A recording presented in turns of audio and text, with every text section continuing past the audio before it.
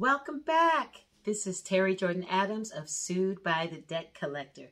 Welcome back to part two in the series of the Status Conference. I'm fixing my chair. In the Status Conference series.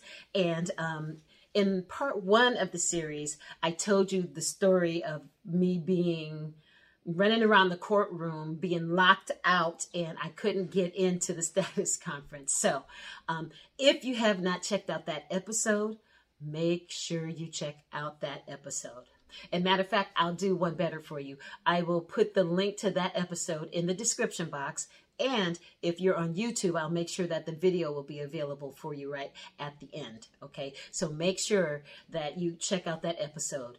It's going to tell you about all my drama of being locked out when I'm trying to get into the hearing for my status conference. So let's see. So here's the thing. With me being locked out, that was only one part of the story.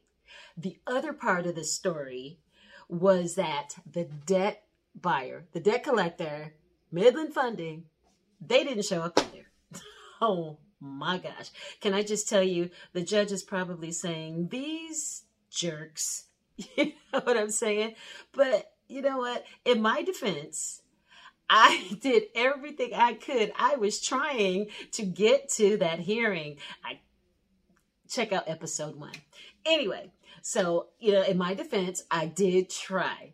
And, how's the saying go? Nothing beats a defeat but a try, right? Well, I tried. Anyway, so let's see. Where are we? To give you a quick recap, I'm going to scroll up a little bit. To give you a quick recap, the judge scheduled the hearing, the second part of the hearing, because nobody showed up at the first one. He scheduled the second part of the hearing as an order to show cause. Well, with it being an order to show cause, what that means is it was directed at the debt collector because they were the ones that filed the lawsuit. And so they were going to be the ones that were penalized for not showing up at that hearing. And the order to show cause meant that the judge wanted a good reason why they blew off the hearing. And if it wasn't good enough, then he was going to charge them sanctions for wasting his time and the court's time. And the crazy thing about that is all eyes were on them. The judge didn't even regard me at all. I mean, so, by the grace of God, I was able to fly below radar, even though I was running around the courtroom trying to get, on the outside of the courtroom trying to get in. But that's okay. Thank you for my grace. But here's the thing. As I go into the second part of this story, I need you to hang in there until the end. There's going to be some juice in this story, and you don't want to miss it. Okay? So anyway, unlike the initial status conference and the hearing, I was not required to do anything at all. Oh my God. All eyes were on them. And we were still during COVID at this time, so we were still restricted to having a phone hearing. We still were not allowed in the courtroom. But I know I said in my defense, but this time I was ready. They weren't going to catch me twice. I'm just saying. But let me tell you what I did do right. With neither the plaintiff, Midland Funding, nor myself, defendant, with us both not showing up to the status conference, the judge had limited information to be able to draw any kind of conclusion on the case or the status or, where we were in the process. And what I mean by this is that I was the only one that submitted my statement. They registered for the hearing, but they never submitted their statement and they didn't show up. So the only information that the judge had to go off of was the picture that I wanted to paint for him. So, well, why does that matter, right? Well, I'm glad you asked. Here's a little background. After Midland Funding filed the lawsuit and they served me, I crafted my answers so well that I discredited them and their claims to the lawsuit. And I never heard from them again. Literally, poof, they vanished. And at the time of the status conference was scheduled, we were 3 months shy of the 2-year anniversary of them filing the lawsuit. And so what I did in my statement is I took the opportunity to drive that point home so that the judge would remember, he would remember that, and, it's been 2 years and, they haven't done anything, So when nobody showed up in the initial conference or the status conference, the judge scheduled the new hearing, the order to show cause. And guess what day he scheduled it for? Yep, you got it. He scheduled it for the 2-year anniversary of when they filed the lawsuit. So why is that important? It's because that let me know that the judge read my information. Okay, because mind you, he had other cases and he could have just scheduled it on any day he wanted and just sent it out. But that was something that, I was able to drive home and he remembered. So that worked in my favor. So I'm really, really, really, really proud of that. So, boom, on to the next. So anyway, I was excited that he had read my statement. But here's the thing. I am going to, in this series, part 3, I am going to give you some tips on how to structure your statement. So make sure you stay tuned. It's really important because if you know how to structure it properly, well, let me say it this way. I don't just teach you how to avoid a default judgment. I also show you how to position yourself to have your case dismissed. And this is a prime example of that. So make sure you stay tuned for part 3. Okay. Anyway, so got some fun stuff here for you. Hold on a second. As we were going into the next hearing, okay, it was the order to show cause. Again, COVID, had to do a phone hearing. So my heart was fluttering. I don't even know why my heart was fluttering because they didn't care about me. The eyes were not on me. It was all about them, right?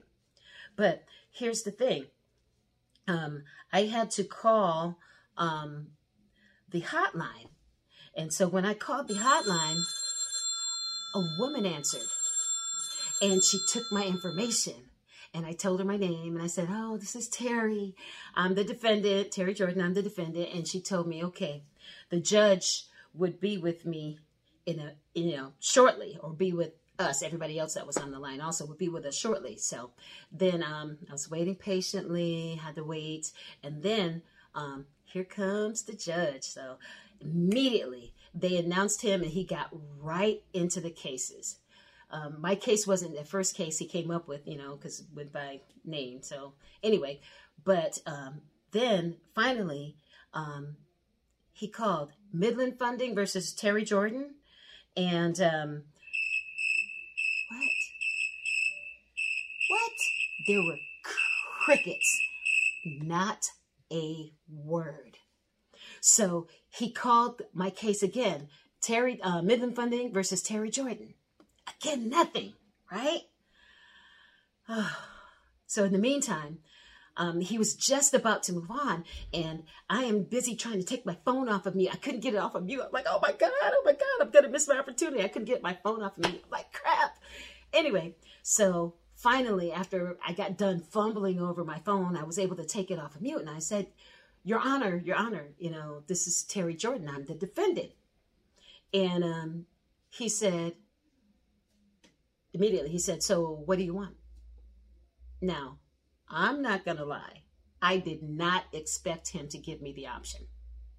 But I knew that I had to respond quickly, because if I didn't, he was just going to move on without me. So I asked him, I said, Your Honor, can we have the case dismissed? He said, case dismissed. What? What? You know, and I'm saying, so it was just that easy? Wow.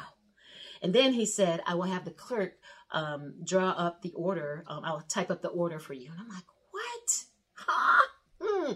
So it was literally over that quick. All of the stress and the anxiety and, you know, the feelings of inadequacy that I had, it was over just like that. Man, isn't that dope? Anyway, all right. So now here is my takeaway for you when you get to the point of your status conference. Okay. And really, this is from the beginning of your lawsuit. 1, have a plan. Be intentional about what you put in writing.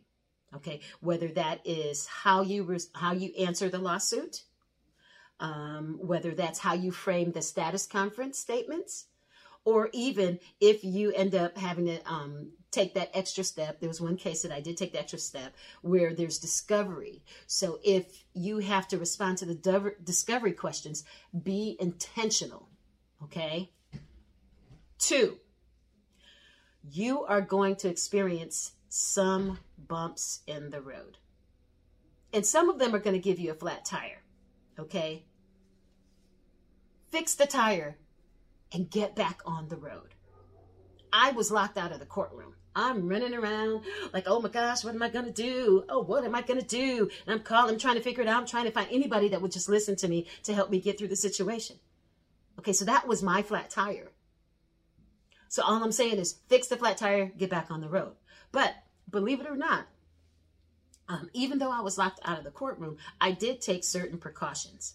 1, I took my phone. I took pictures of the hallway and the outside of the courtroom. Okay. I found somebody that wrote me a statement, you know, acknowledging that I was at court and what time I was there, you know, and I had a copy of that. And I screenshot the information to show that I was trying to register, but it didn't allow me to get in. Okay. And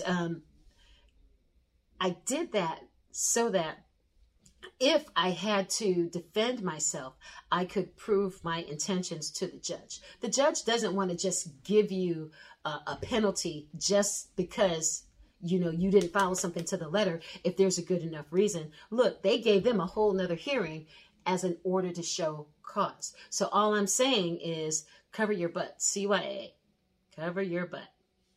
Anyway, and number 3, be ready.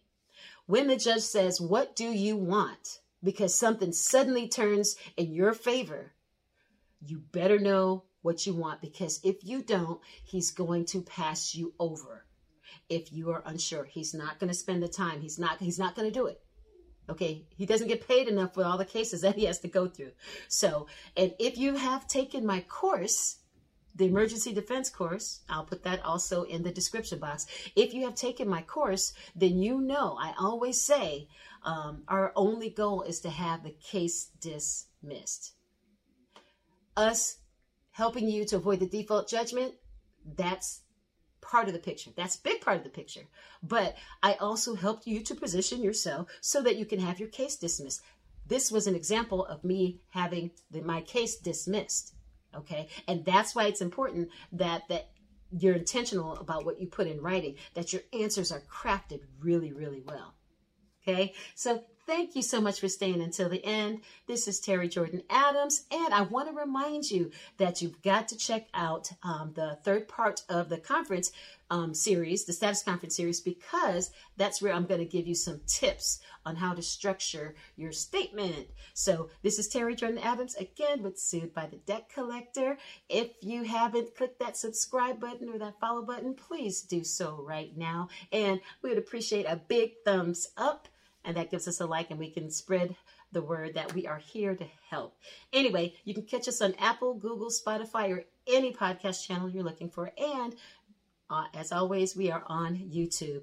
And thank you again for joining. And we will see you in part 3. Don't forget, part 3 of the Status Conference series. Thank you so much, and you have a good one. Until the next episode. Take care.